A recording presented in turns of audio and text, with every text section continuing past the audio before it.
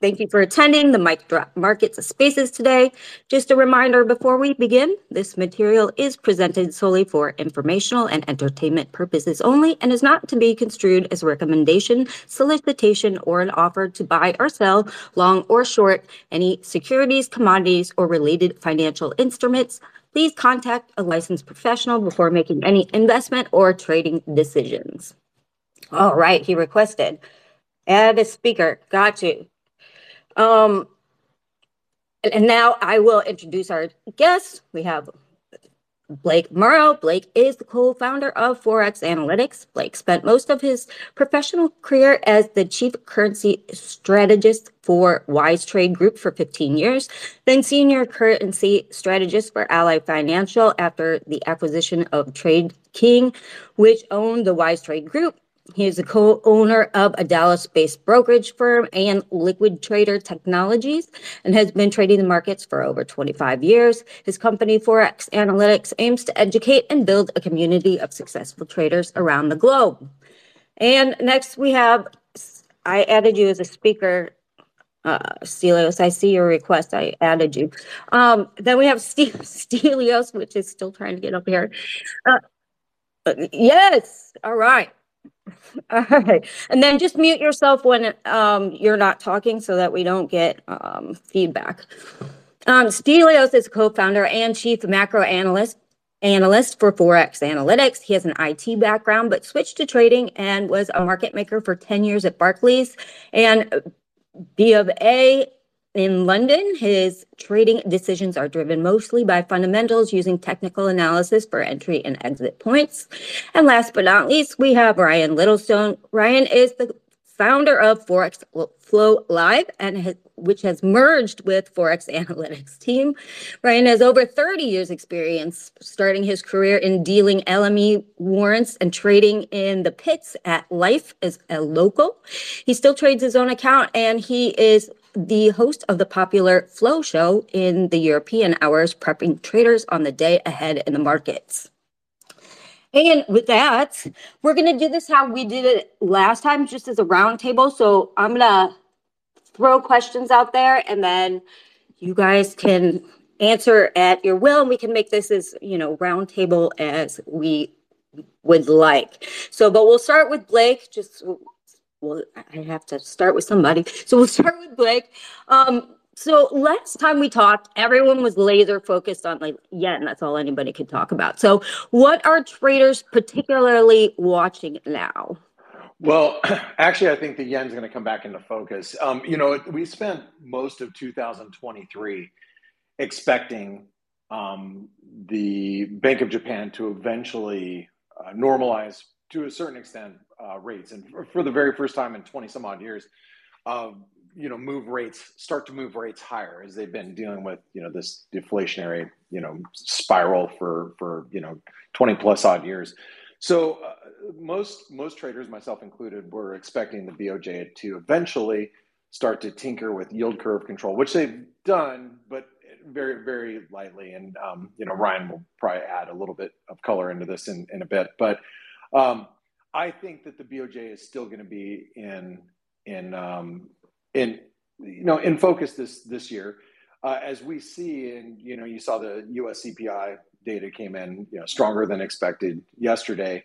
I think what Japan has been most worried about is that these disinflationary pressures that you've seen in China, you've seen around the globe. You even see it like in the UK as they put out their inflation data this morning. They're fearful that these pressures are going to push Japan back into deflation, if you will, and so they've been very reluctant to move. But I think that their time is running out. They're going to have to make a move to try to normalize policy sometime this year, more than likely here in the next couple of months. And I think the yen's going to be in focus. The other thing that's been in focus is the dollar.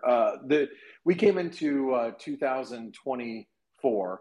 Everybody was extremely bearish the dollar and extremely bullish precious metals, and we've seen this trend reverse dramatically since the beginning of the year. The dollar has been literally on a rampage, up almost Well, I'll just look at a weekly chart, just for all intents and purposes. We've basically been up 6 weeks in a row, and we are into the sixth week of 2024. So everybody came into the beginning of this year really bearish the dollar. Euro's going to hell. Euro's going to rip back up to 120. Dollar's going to hell in a handbasket. Too much fiscal spending, deficit, and blah blah blah blah blah. And then here goes the dollar up in everybody's face, and that's with stocks at all-time highs. So I think the dollar really needs to remain in focus moving forward. So the dollar, the yen, that's going to be a real big focus going into at least the second quarter of this year. And Ryan, did you have anything to add to that? Not a lot. I agree with what Blake's saying there. The only worry I've got about the yen is that if anyone's expecting huge yen gains to come over the change in policy, they might be disappointed just because how unhawkish they will be when they tighten policy. I think we had a lot of the move late last year, early this year when the market was getting ready for it. So it might be a case of the old buy the rumour, sell the fact type when they do start changing policy. And if that's the case and the dollar remains strong, any dip you get in dollar yen could be picked up pretty quickly, and then we might motor on to new highs. Excellent, thank you. And so, since we brought up China, let's talk about do you think there will be a BRICS currency, and if so, what does this mean for the U.S. dollar, or do you think it's kind of an impossibility? Oh, Ryan, you want to take that one? Yeah, that's a hard question. It depends. A BRICS currency, they're going to have to pick one or the other. Whether they go with something, I don't know, because China's trying to heavily influence markets now, commerce with the yuan. BRICS currency. That's quite a tough one. It's hard to see it get off the ground because everyone is so dollar focused. But, you can never say never with these things. But have they got the weight to do it? That's another thing. They can always trade amongst themselves, of course. But yeah, that's an interesting one to use. But and as I said, we know the yuan is becoming more widespread. Russia's using it. India's using it. Most of the BRICS are using it anyway. So I think that's probably going to be the bigger focus for the rest of this year. The problems going on in China domestically and internationally. And that geopolitical side of things is going to continue, I think. And I want to. Oh, go ahead, Stelios. I was just going to add. There's been talk about this for a while, and people talking about the end of the dollar being the reserve currency. I think that's a very low probability event, and still the dollar counts for what percentage of global transaction? I mean, it's a huge percentage, and it's. I think it's going to be difficult to replace that, even though there are a lot of people who are advocating for that. Yeah, you never know. And China, like Ryan said, they want to be, the big player in the world, and they have been over the past 20 years, gaining in strength and in their economy, the size of their economy. So it's not improbable, but I think it's not probable, but it's definitely a possibility. And I want to add to that, Stelios, just so everybody has a gauge of where the dollar stands. Dollars account for about 60% of all reserves, and we're going to have a really big misstep in the U.S. Now, I don't know, a lot of you are going to immediately respond in your head. But look what the U.S. is doing from fiscal deficit spending point of view, and you're not wrong, but it's not just the U.S. It's the rest of the world is kind of in lockstep. So if there's a big misstep, it could accelerate that idea or that talk. But I do think that we're going to see dollar reserves. You're going to see that lessen over time. And that's, I think, going to be more of a natural progression over time. I also want to make sure I point out that this was a big push back in, I want to say around 2005 to 2008.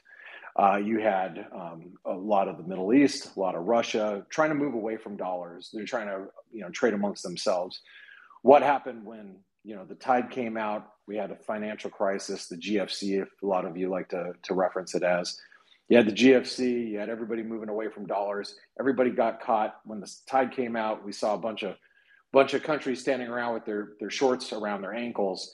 And that's where if you guys follow the dollar milkshake theory, that's where the dollar really, came in, and it was in fuego as there was a dollar shortage. So I think central banks try to move away from the dollar as much as they can. But if we get into a situation where there's some sort of panic and rush for dollars, you're going to see the dollar, just because we're in a dollar denominated system, you're going to see the dollar just, rip back higher as everybody tries to pile back in as we have liquidity issues.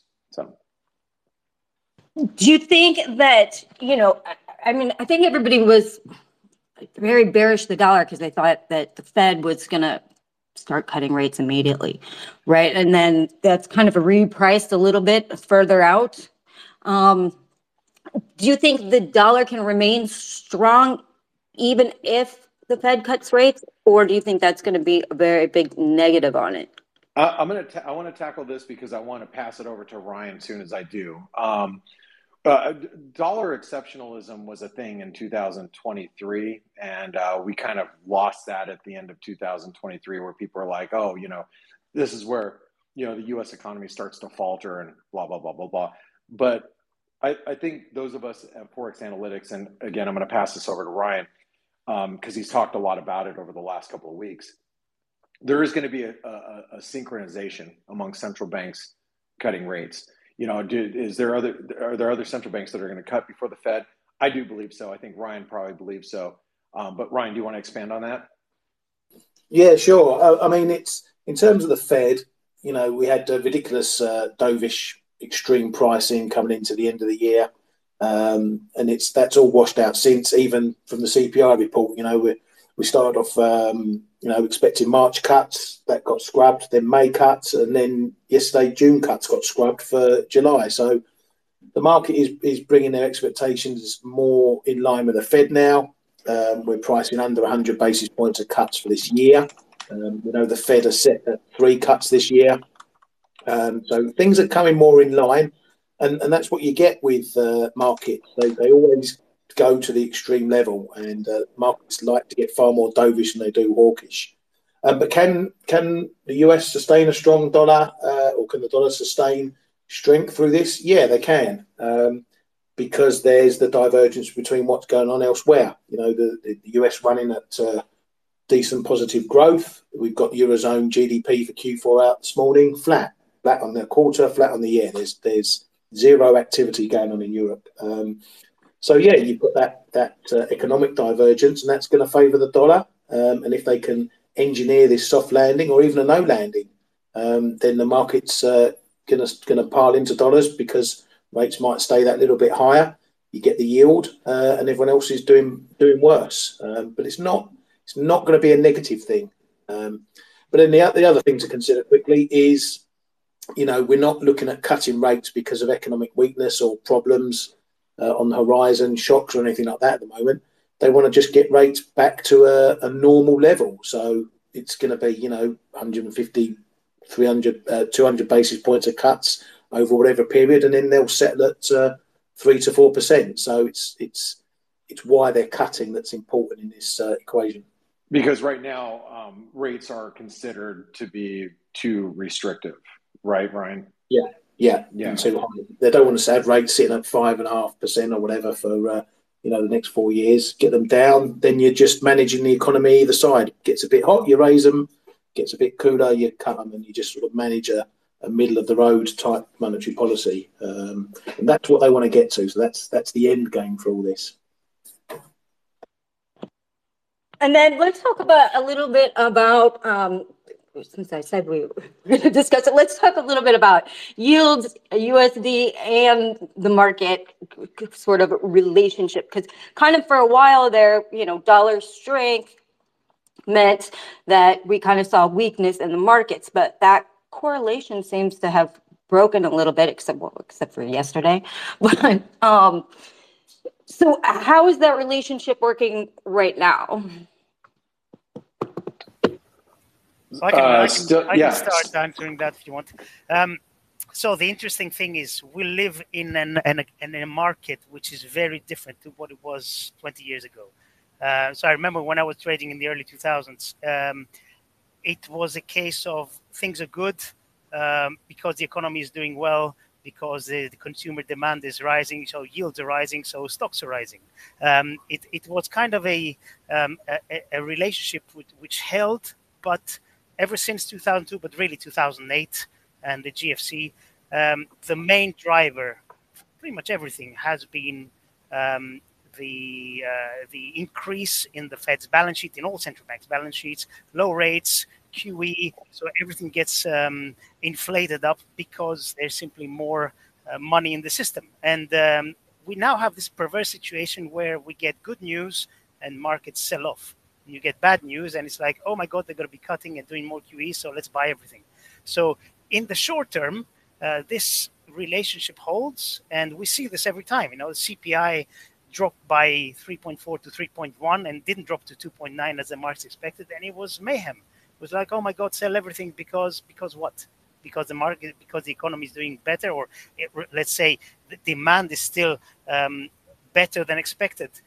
It doesn't make much sense, but this is the main driver. And for people who have been listening to us for years now, we've kept saying the main driver, not on a day-to-day basis, but more medium term, is still yields, and that's really what's driving everything. And you see, I've given this example before in the past. You see companies like Apple who are sitting on billions and billions of cash, and when rates were low, 3-4 years ago, they're still issuing bonds. Why? Because they can. They raise debt at practically no, at 1 or 2%. So why not do it? So by that, from that, and given that the market's quite leveraged, and there's a lot of debt out there, anything that's going to move yields is going to move equities, is going to move pretty much every market, and we saw that yesterday. And another thing, before I pass it on to the other guys, we talked about the dollar, we talked about debt. I have a fear about U.S. debt because the debt to GDP ratio is rising and has been rising a lot, and it's now over 120%. If people remember, I am Greek. Greece got slapped quite hard when we hit 120% years ago by the European Union, and now the US is there. I'm not saying that other countries are doing a lot better, but the UK, the Eurozone, they're all below 100%. China's below 100%, 70 odd, whatever it is. So they are faring better. And what worries me about the US is that the deficit does not look like it's going lower anytime soon. It was 2 trillion last year. It's projected to be more than that this year. And I don't see how this ends without the Fed monetizing debt again. Because there is appetite for all this debt that needs to be issued at rates which make sense. The Fed cannot be, the US cannot be borrowing at 5, 6, 7% in 10 years. They cannot be doing that in the long run. So something has to happen. And you have to also keep in mind, and I agree with everything Stelios is saying, is that, and one of the benefits, Tracy, is Stelios, Ryan, and I, we work together. We talk about these dollar issues and how to trade them every day in our community over at Forex Analytics. And so I have the benefit of talking to these guys every day. But one of the big issues that Stelios brings up is a big one. And the U.S. is held to a little bit different standard as the reserve currency. And so, we always have to take that into account as well.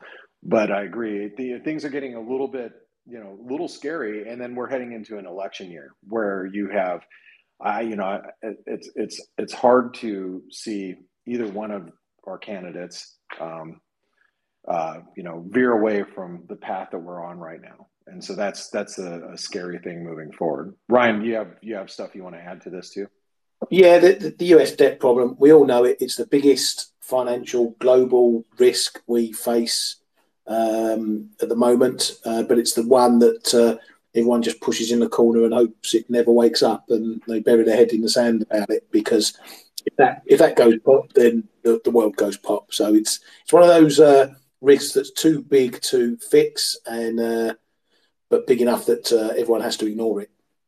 So what's the solution? They will have to do the traditional thing, which is inflate the debt away. And so we continue what we've been seeing for the past 15 years, which, I'm not saying it's the wrong thing to do, because I don't see any other solution. But no, you may be right, but I think it's even too big to be fixed by that. It's just it's been allowed to go on unless there's real structural reforms, financial structural reforms in the US to get the debt down. It's just going to keep going and going and going and going. Will there be a day reckoning? Who knows? It's too scary a thought, and everyone knows that if that day reckoning comes, we're all screwed anyway. So, yeah, I think the problem's too big to fix, so they're just going to ignore it. and I know a lot of us. There's a good portion of our listeners right now because Tracy's hosting, and a lot of listeners tune in for her. Those of us that live in the U.S. know that there's a taxation issue, and it starts at the corporate level all the way down. It's collections. That's the big issue. Is it's not the money that the U.S. makes. It's not it's not so much even on an individual level. It's more at the corporate level that really needs to be fixed. And you can see by the valuations in our stock market how it really benefits corporate America, and that the structurally needs to change. And I think you guys are right. There's no real appetite to change that, and that is a big looming issue here in the U.S. And on that uplifting note, so just gonna hope to keep this train going, right? Is that what we're saying? That's right. Bring back the punch bowl, and make sure it's got jungle juice and good vodka in it. Yeah, please. Oh my God. So with with increasing interconnectedness of the global financial markets, what are some of the systemic risks inherent in the foreign exchange markets?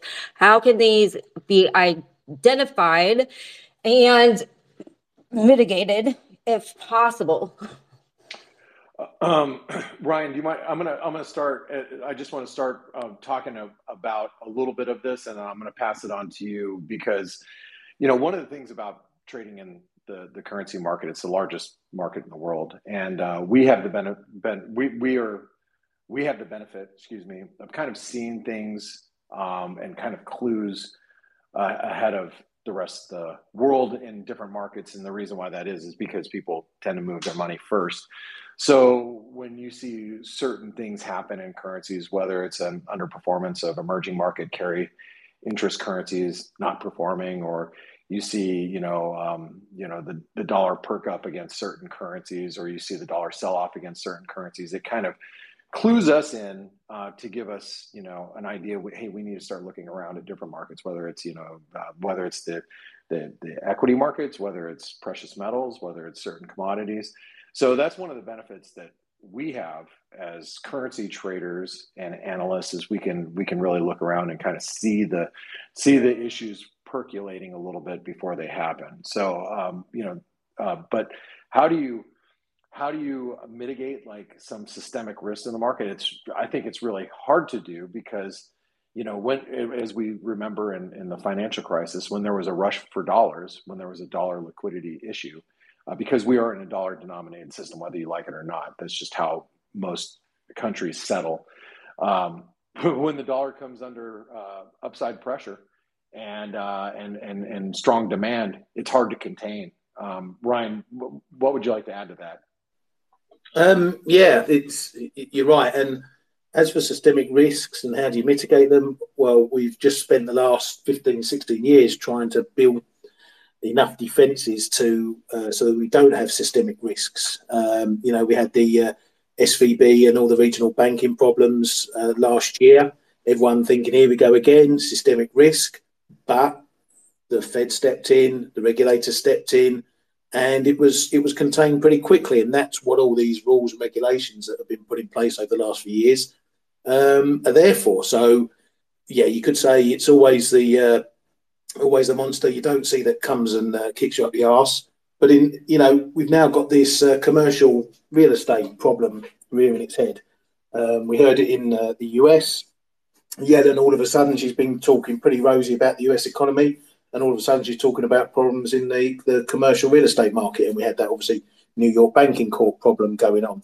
Then that spread. We've had the ECB coming out and saying, if you don't manage your commercial property risk, we're going to raise capital standards. So you're going to have to hold more in reserve for that risk.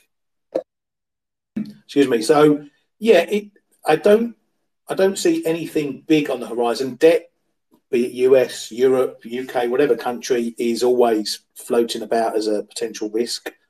But I don't see any reason why these risks aren't mitigated by the defences that governments, regulators, central banks have put in place now. Same in China. When the China property stuff first started blowing up, everyone was going, here we go, it's going to be a big contagion to the rest of the world. But this is China. They wrapped it all up in cotton wool, and it's still going, but they've got the tools there to say, well, we're not going to let it go pop, and we're not going to let it affect everywhere else. So, yeah, we should be living in a better world now. But as I say, it's always the unforeseen you don't see that tends to bite you in the butt. Absolutely.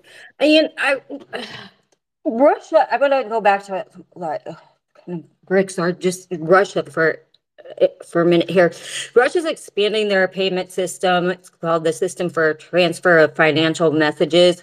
It's outside of SWIFT. Obviously, they're trying to grow this since we kicked them out of SWIFT even more, and they have a lot of countries that have signed up for this. So what does this mean for the FX markets at all, if at all? And does this change the dynamic of the FX markets? Stelios, you want to take this one? I mean, Stelios is traded for a big bank for many a dozen years. Maybe you have some better answers than I would. Well, I think the quick answer is I don't think anything changes yet. Russia's trying to effectively bypass SWIFT and trade with other countries using their own systems. I don't think this is going to be an issue, at least not in the near future. I mean, obviously, when you get big countries, BRICS countries, involved, that can grow and become something significant, but I don't think that is going to be something that's going to affect the FX markets yet. And by yet, I mean, the next few years. After that, obviously, who knows? But, I have this view about currencies in general, about the dollar, about yields, but I don't think that the BRICS countries are going to, be a major factor in terms of how things work at the moment, how things are transacted, the dollar, the yen, the euro, etc. So my quick answer is nothing to be wary of yet, and I don't think there's going to be any kind of immediate effect. I don't know if you guys disagree, but a lot of people out there on YouTube and everywhere saying, "Oh my God, this is the end. Forget about the dollar. This is going to be the way forward." Yeah, I think we're a long way from that. Maybe I'm just too cynical. Yeah, I think Tracy, you know a lot about this. The antics Russia's getting up to. They're backdooring a lot of their oil through to China and elsewhere. So they're getting round the payment system situation. And as we've seen, the sanctions and everything that's been put on by the West haven't quite had the effect they were intended. Russia's still carrying on. It's still, producing, still got good GDP, although war's always good for GDP numbers. But, for all intents and purposes, it's still life as usual going on over there with one of their main exports being oil. So, I'll maybe ping the question back to you. Do you see any way where Russia gets stopped from sending oil elsewhere? No.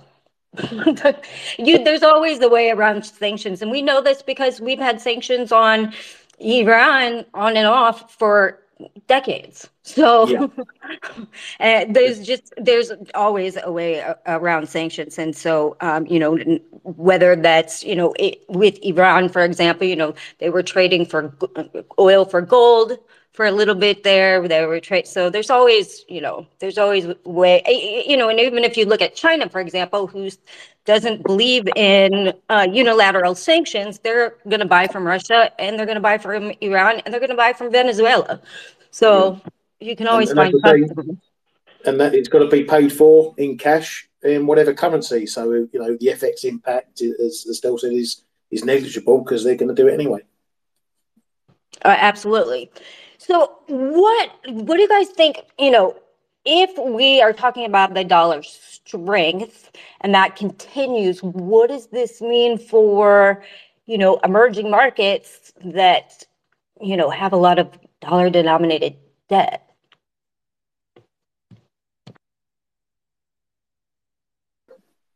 Means they're going to be under the cosh again. Whenever there's stresses like this, again, as Blake said, the dollar liquidity issues come into play. Their debt is going to be harder for them to service it, particularly with the interest rate environment going on. I saw someone on Twitter pointing out today the three major economies in Asia at the moment, India, China, and Japan, all in one way, shape, or form managing their currencies. China's actively intervening, India's actively intervening. Japan is always on the edge of intervening. So, these FX issues are already ongoing, and there's others that continue to intervene. And the US is aware of that because they have to be. They have to look after themselves, of course, but they are, obviously being the power they are, do have to hold some responsibility. And they know that to what goes on in the globe with regards to the dollar. So the US won't want huge dollar strength coming in. So if things really do start taking off, you'll get comments from Yellen or whoever's Treasury at the time that dollar strength is going to be watched closely to make sure it doesn't get too much of a risk for other countries. Again, talk about systemic risk. That's something they'll have their eye on if the dollar really takes off. And it's not. Sorry to interject. It's not just the U.S. The whole world cannot afford to have a strong dollar for too long. There's so much USD denominated debt, emerging markets, and all over the place. And when the dollar strengthens, it becomes a lot harder to service this debt. And the world knows it. And of course, the US doesn't want a very strong dollar for too long, so that they can have, their exports can be more affordable, etc. So there's a balance, and the system kind of stabilizes itself. And Ryan very correctly said, when things go one way too far, fast, you can bet that central bankers are going to be on the wires talking about it, trying to, do the talk without actually doing anything else. And I want to add that if you guys don't think that central bankers talk, they do. And it was a really, really interesting interview with the BOJ did a panel with Powell, Lagarde, and Bailey. I think that was the four of them, if I'm not mistaken, and they openly discussed how they talk about monetary policy amongst each other, because they have to. It is a coordinated effort. You can't let the dollar get away, come out of its shoes. And it can, because we saw it during the GFC. All you have to do is just take a look at a dollar chart and go look at 2008, and you'll know exactly what I'm talking about. But that they're going to try to contain that as much as possible through intervention efforts and monetary policy. And then I have a question. I don't know if you guys have any thoughts on this, but a lot of people are saying, it doesn't really matter about the petrodollar anymore for USD. It's really about the euro dollar market, not the euro dollar, but the euro dollar market. I mean, maybe if you want to explain what the euro dollar market is, in case people don't understand the difference between the euro and the euro dollar. That's Stelios's baby. So Stelios, you want to explain what the euro dollar is and was? Well, when we talk about what dollars traded overseas, you mean, or what? Yes. Okay, well, it's as simple as that. So so the petrodollar is something that I think is going to be there in our lifetime. In my lifetime, I don't think that's going to be changing. But what else? Sorry, what else was the question? I didn't. Really, I just want to maybe explain, the difference between the euro dollar. How big is this market, and is this a main driver of U.S. being a reserve currency because it's such a big market? Yeah. So the euro dollar market is basically dollar denominated deposits at banks or financial institutions outside the U.S. And it is a very big market. I don't actually remember off the top of my head its actually its size, but it is just that. So offshore dollars and sorry, were you going to say something?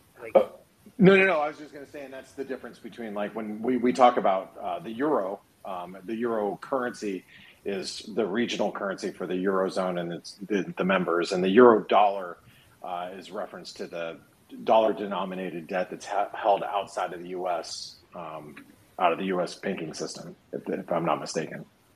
Yeah. Okay. I just didn't know if you had any strong thoughts of one way or another, because there's been a lot of debate whether the petrodollar even matters anymore because the euro dollar market is so big. And that's really what's driving USD rather than, say, the oil markets anymore. Yeah, I think that's a fair point to say. It has become such a huge market. It's one of those things that just grows and grows. It's like you had the petrodollar. We've had other FX. I don't know how should we call acronyms or whatever, descriptions for how the dollar works and other things. But yeah, again, it's all about the world is a much smaller place now than it used to be. Everything's so interconnected, and the euro dollar just sort of brings everything together. That as I said, if you've got dollar debt outside of the US, this is where it's all seen. This is where it's all traded. This is where the rates of it are traded, and so it has a big knock on to everything else. So it's almost like the market center point for the dollar in the world in one aspect. Who recently said it, and I'm paraphrasing. You get the dollar right, you're going to get the market right, and that's I forget who famously said that as of late, but that's a pretty true statement. If you can figure out the dollar, you can pretty much navigate yourself through the rest of the markets, and that's one of our primary focuses at Forex Analytics is just focusing on what the dollar is doing, but trading derivatives off of that. Because there's so much opportunity in these markets. And I think what makes the currency market most explosive and will continue for years to come is the divergence between central banks and monetary policies and how they have to navigate based on their individual needs of their countries, their respective countries, where one of the things I hated saying about 9 years ago, but those long-term listeners of our shows, they always heard me say this. Look, every central bank's going to zero, nominally. Every central bank's going to go to zero. We're going to live in a zero interest world, and that happened. And when that happened, the FX market basically died for several years. But now that we're out of that global regime and we have higher rates globally, and those are shifting from one country to another, again, based on needs and of each individual country, brings on a lot of opportunity in the markets. So the FX market is going to be the world's playground in trading vehicles for years to come. And for people that don't really understand how big this market is, because I was talking to you guys on DM yesterday and it blew my mind, I want to kind of talk a little bit about how much is traded daily? Trades like 500 rupees annually. I think that's what it was, Ryan, right? Yeah, something like that. No, it's just. I think the BIS report for 2022 was 7.5 trillion per day, or something like that. Or 7 or 8 trillion. Yeah, which it's is probably a bit more than that now. which is probably not, yeah, which is just huge. It was mind blowing to me. But I want to talk a little bit because we have a lot of geopolitical issues going on right now, a lot of global trade tensions right now, a lot of we're seeing some protectionist measures elsewhere. So how does all of these kind of impact currency valuations and exchange rate volatility? What did you say? Protectionist measures? Lady, you haven't seen anything yet. Wait for the next 4 years. You haven't seen nothing. Yeah, if Mr. Trump comes back in, then there'll be a few fires lit, no doubt. You ain't seen nothing yet.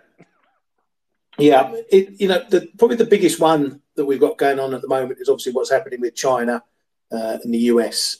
China are digging their fingers into a lot of pies. The US are against, Ukraine war, Taiwan, South Korea, what's going on in the Red Sea, Iran, all that sort of thing. So, the difference with China is that they, as I've said, they've been managing their currency. They'll happily intervene on both sides. They've got the tools to do so. They've got the might to do so. So they want to keep their currency stable. And this is one of the reasons why I like trading dollar China, because they are very clear with what their currency does. So if they want it to weaken, they'll say, we're happy to let it weaken. And then you can trade along with that because you'll get a very clear message when it's gone far enough. They'll come out and be quite blatant and say, we're not going to allow any more weakness or strength or whatever. And if you've been trading that way, you get plenty of time to get out and maybe go the other way. But all these, we live in troubled times, and we can say that for many a year. They all bubble under the surface. When it impacts things like trade, that's when FX markets take a bit more notice. Because that's obviously the commerce side of things, and it affects GDP and everything. But again, everything that's going on at the moment, we're in the middle of the war with Ukraine, and everyone just goes about their business, and markets don't really care anymore. The same with the Red Sea stuff. Oil. You would have thought with all that kicking off over there, oil would be much higher, but it's not because you've got two forces at play. We've got the demand side with manufacturing looking weak globally.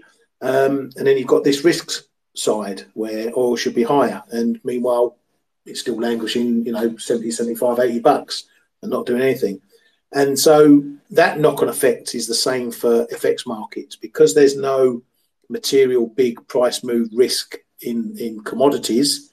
You're not going to get the big price move risk in FX as well because they all follow each other and, big moves in one leads to big moves in the other.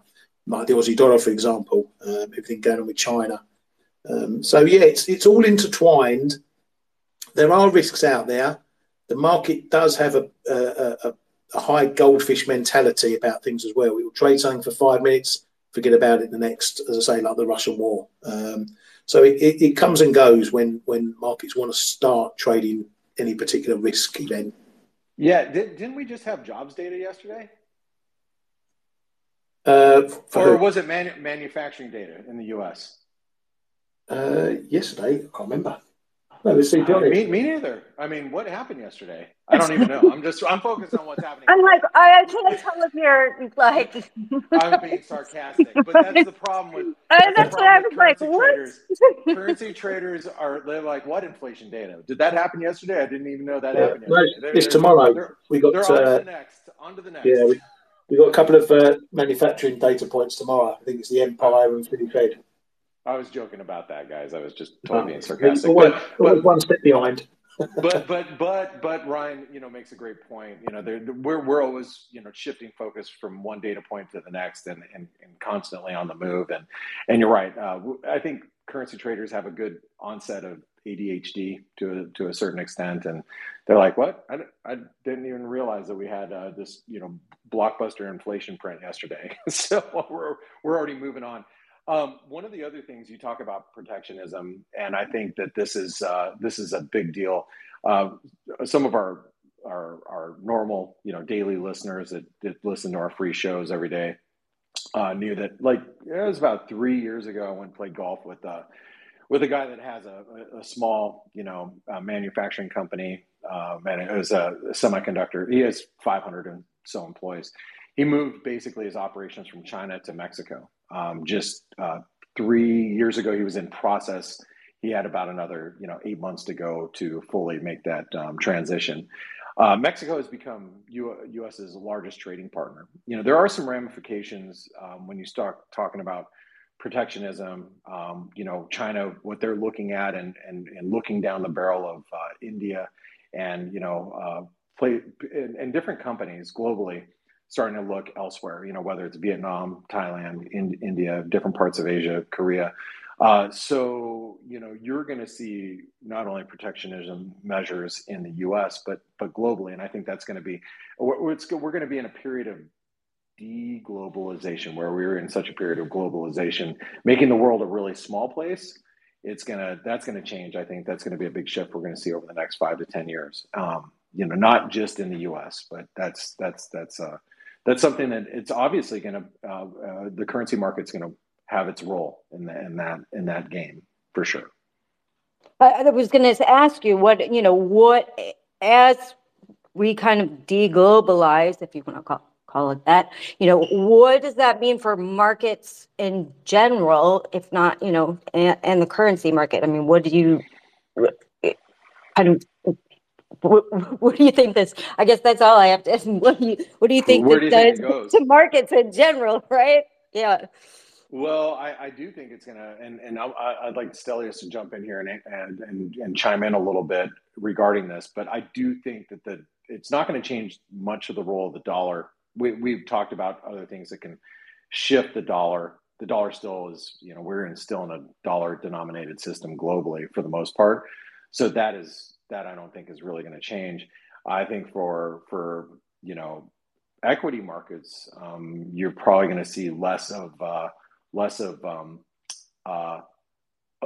we all move as one. It's like, risk on, everybody screams risk on, and every boat kind of shifts in one direction and they all move up together.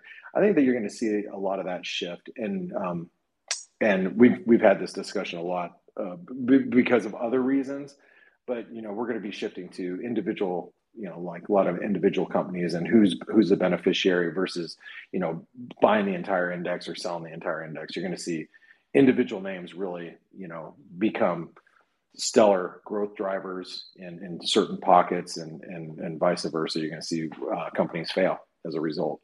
So that would be a new dynamic. yeah. I mean, we're going to end up being a stock pickers market, which we've talked a lot about that over the last year, and that's probably where the market's going again. Guess what? If you guys are looking for a job as a stock broker, like we used to have back in the 80s and 90s, those jobs might be aplenty instead of wealth advisors. Stelios, what do you have to say about all that? I was just going to say, it's difficult to say what's going to happen as things get deglobalized. I don't like that word, but anyway, to kind of try and understand what's going to happen, just go back 25 years and see what happened when things started getting, we had the global market and things we're getting synergies all over the place. You got companies like Amazon, becoming the biggest company in the world. I think that Blake is right. You're going to have to, we're going to be seeing individual companies outperforming or underperforming based on how things go in terms of they're not being a big global market anymore. So it's very hard to say. I mean, I can't say how things are going to change. I definitely don't think the dollar is going to be affected much in any real significant way, but it's going to be all about how individual companies change the strategy and their trading partners, etc., to adapt. But I still think the biggest driver for everything, of course, not from today to tomorrow or the next week, the biggest driver for everything is still yields, because yields have been the biggest driver for the past 15 years, undoubtedly. And of course, the currencies will affect yields. Everything, yields and currencies are interconnected, but I think this is really the main driver for any significant events. And we've we've seen 15-year run in yields lower, and now as they are rising, we see things changing. Of course, equities are not really reacting yet to higher yields in any significant way, and that's actually quite surprising. But I think that's coming at some point. We have to see some kind of correction in equities. But again, unfortunately, because central banks, when things look rough and things start going, to hell in a handbasket, central banks are going to step in. They're going to be buying everything that moves again. The Fed has been buying not only government bonds, they've been buying mortgage-backed securities, everything. And I think, unfortunately, this is going to repeat. So any significant dip that we see, just like we saw with COVID, is going to get bought up really quickly. And then, we march to higher levels. And unfortunately, this is mathematics 101. We can't avoid it. And that I was going to ask you, do you think we go back to, like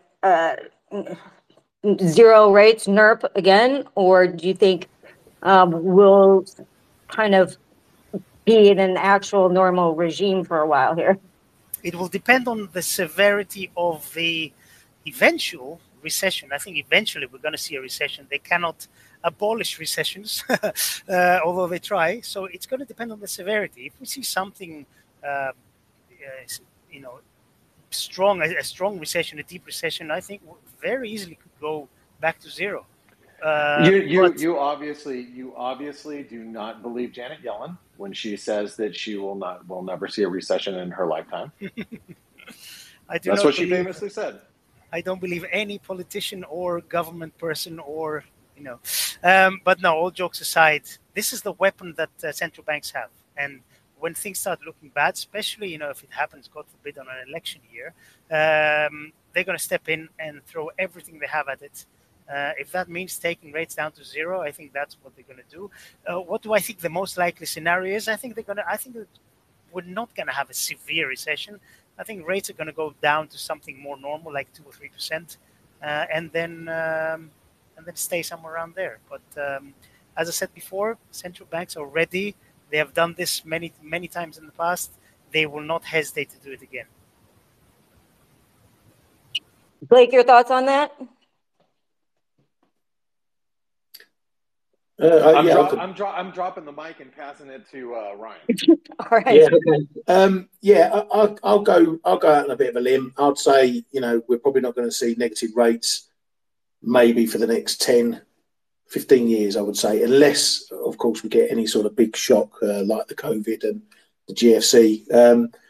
The reason being, we can get rates close to zero on economic weakness, but we've had a big long period of low rates, and now everything goes in cycles, rough 8, 15-year cycles.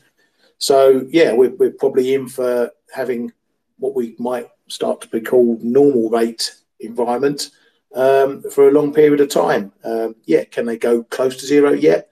Well, I think probably QE might pop up more than rates to zero or negative rates, because they like doing that, and it's they can keep rates where they are while they're doing that. If economies really suffer some steep recessions, then that's probably the route they'll take over cutting rates back to zero and going negative.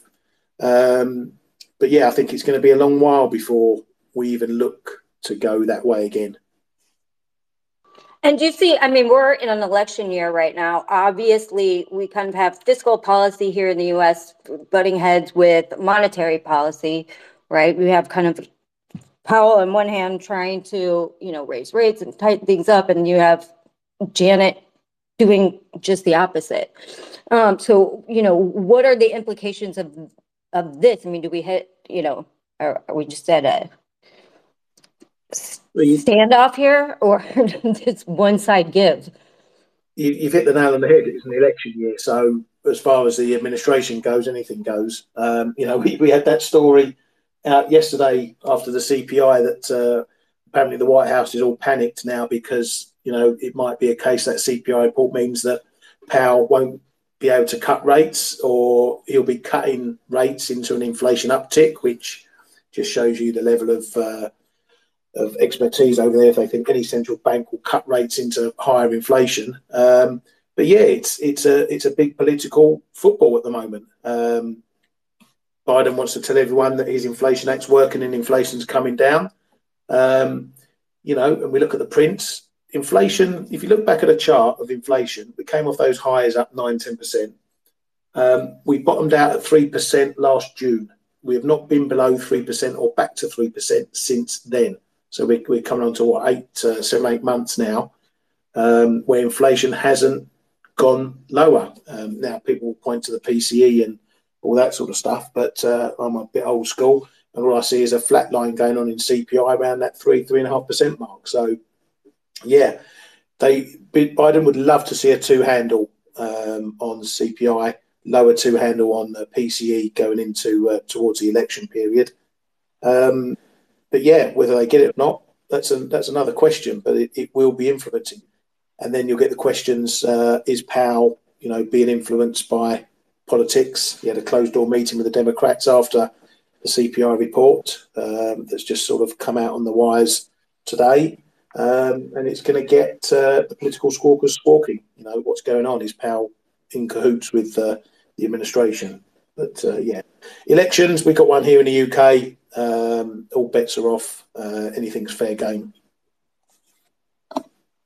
Do you think that eventually, do you think central banks are going to have to accept a higher inflation rate, like, 3% as the norm instead of trying to get it to this arbitrary 2 number, which is an arbitrary number in and of itself? Well, they've already gone that way, right? Because it's no longer a target. It's how did they say it? It can be on either side, right? I can't remember exactly how they phrased it, but it's not it has to be a 2%. It can be around, I forget how they said it. But anyway, I think that the short answer is yes, they will have to kind of accept perhaps a slightly higher number for a little bit longer in case the prospect is for that to eventually drop. And that's actually what they're showing us already, because the Fed, remember, they've changed over the past few months their rhetoric, and they're telling us that there's going to be cuts, while, as Ryan said correctly, inflation is still above 3%. Yes, the trajectory has been down from 10% down to the low 3s, but it's sticky for the past 6 or 7 months. Can it go lower? Of course it can. I personally think it actually probably will go towards 2%, and that will allow the Fed to be a little bit more at ease with cutting. But as I said before, they've already talked about cutting with CPI at 3%, over 3%. That would not have happened so easily in the past, I don't think. But I think they have to be a little bit more flexible, if that's the right word for it. And if you go back to the Stilis's favourite word, deglobalization, that has an inflationary impact as well. I can jump on my phone here in 30 seconds. I can buy a product from China that gets delivered to me next week for peanuts.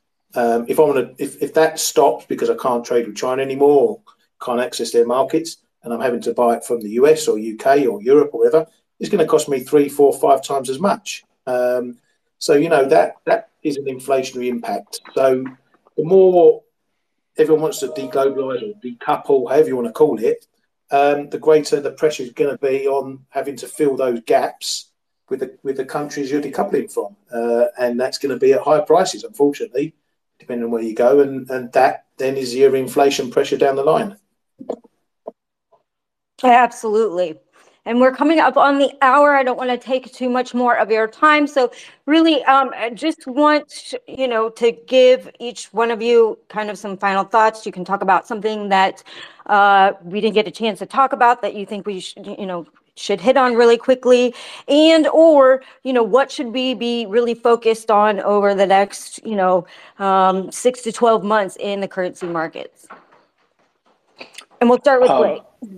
I'll start. I think correlations are going to reassert themselves. We've seen the dollar break away from its normal quote unquote risk off type of correlation as it's rallied, as stocks have moved into all-time high territory.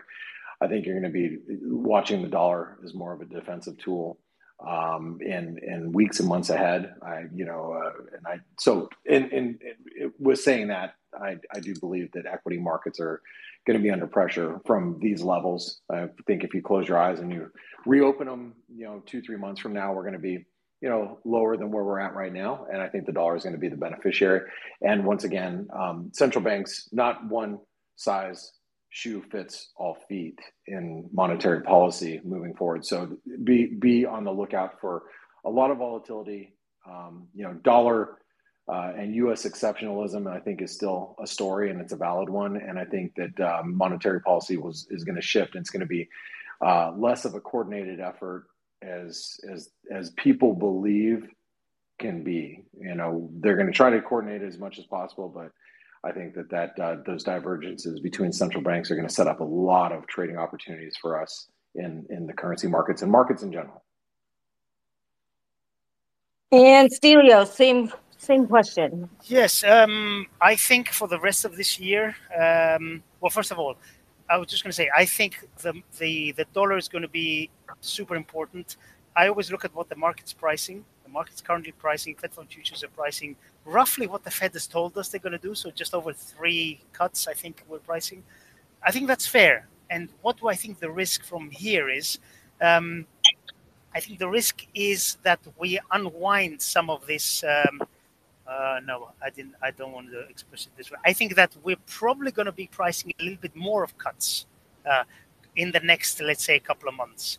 So that's why I think there might be dollar weakness coming in. The other thing, and I'm talking about the next couple of months now. The other thing which I think will probably continue, even though it makes no sense, is equity values, equity prices, indices are probably going to keep going for a bit more. There's a lot of short positioning. Hedge funds are very short. They keep stopping out all the time. I think, unfortunately, because it makes sense to be short equities, I think that's going to continue a little bit further. But we're going to be getting to a top at some point this year. And the other thing which I want to mention very briefly is gold. People talking about gold crashing and, oh my God, it's incredible. Inflation is high. Things are getting more expensive. That means that gold has to get cheaper. I don't get that. But anyway, what I'm going to say is zoom out a little bit, go on a weekly chart and look at how well gold has done over the past 2.5 years in the middle of all the rate hikes, in the middle of all the QT. It's been doing supremely well. Obviously, it's not been doing as well as Bitcoin, but that's a different story. I still like gold, and I think we're going to break above the highs, especially if we do see a dollar pullback. Once a metals bull, always a metals bull. Hey, look at the last 30 years, man. They keep going up. What can I say? I like it. Ryan, same question. Find some final thoughts on what you're looking at over the next few months or so. Yeah, certainly. I think if we're going to get cut, central banks are going to be, I wouldn't say coordinated, but they're all going to go roughly the same time. And I think the middle of the year, June, July, maybe as late as August, is when we start seeing those, if the data's going the right way for them or the wrong way, depending on what data it is, of course. I think for equity markets, I'm a bit cautious of how Q1's going to turn out. We pretty much had a pretty decent Q4 earnings season. There were a few wobbles in there. I haven't liked some of the forward guidance that we've got from some firms, particularly in the tech sector, even in Tesla and the EV sector, signaling that there's potential issues going on there, not as much take up. So I think earnings for Q1 might be disappointing, which will then maybe start to tip a few people more bearish on equities. And I think economies as well. I think the US, we've been monitoring for the last few months here at Forex Analytics, just the job loss numbers and headlines are just picking up. Recently, they all started off in the hundreds here and there, a couple hundred here, a couple hundred there. But now we're hitting the thousands. I think it was Continental losing just over 7,000 jobs announced today. It could all be part and parcel, natural job shedding. Companies do good, they do worse, and they cut costs and when they need to. But when I see headlines coming in like this every day, and they're talking about losses more than gains, I just get a bit twitchy. The spider sense starts going. So I wouldn't be surprised if we start to see a bit more weakness in the US jobs market. I'm not saying outright collapse, but just things softening a bit more, this soft landing stuff happening. So, yeah, that's my thoughts for the next few months at least. Excellent. And once again, gentlemen, thank you so much for your time today. I really appreciate it. I know our listeners really appreciate it. And I will see everybody next Wednesday for the Mic Drop Market Spaces. Everybody have a good day. Stay safe out there, and we'll see you next week. Thanks again, guys. Thanks, Tracy. Thank you, Tracy. And thanks for everybody listening in. Absolutely.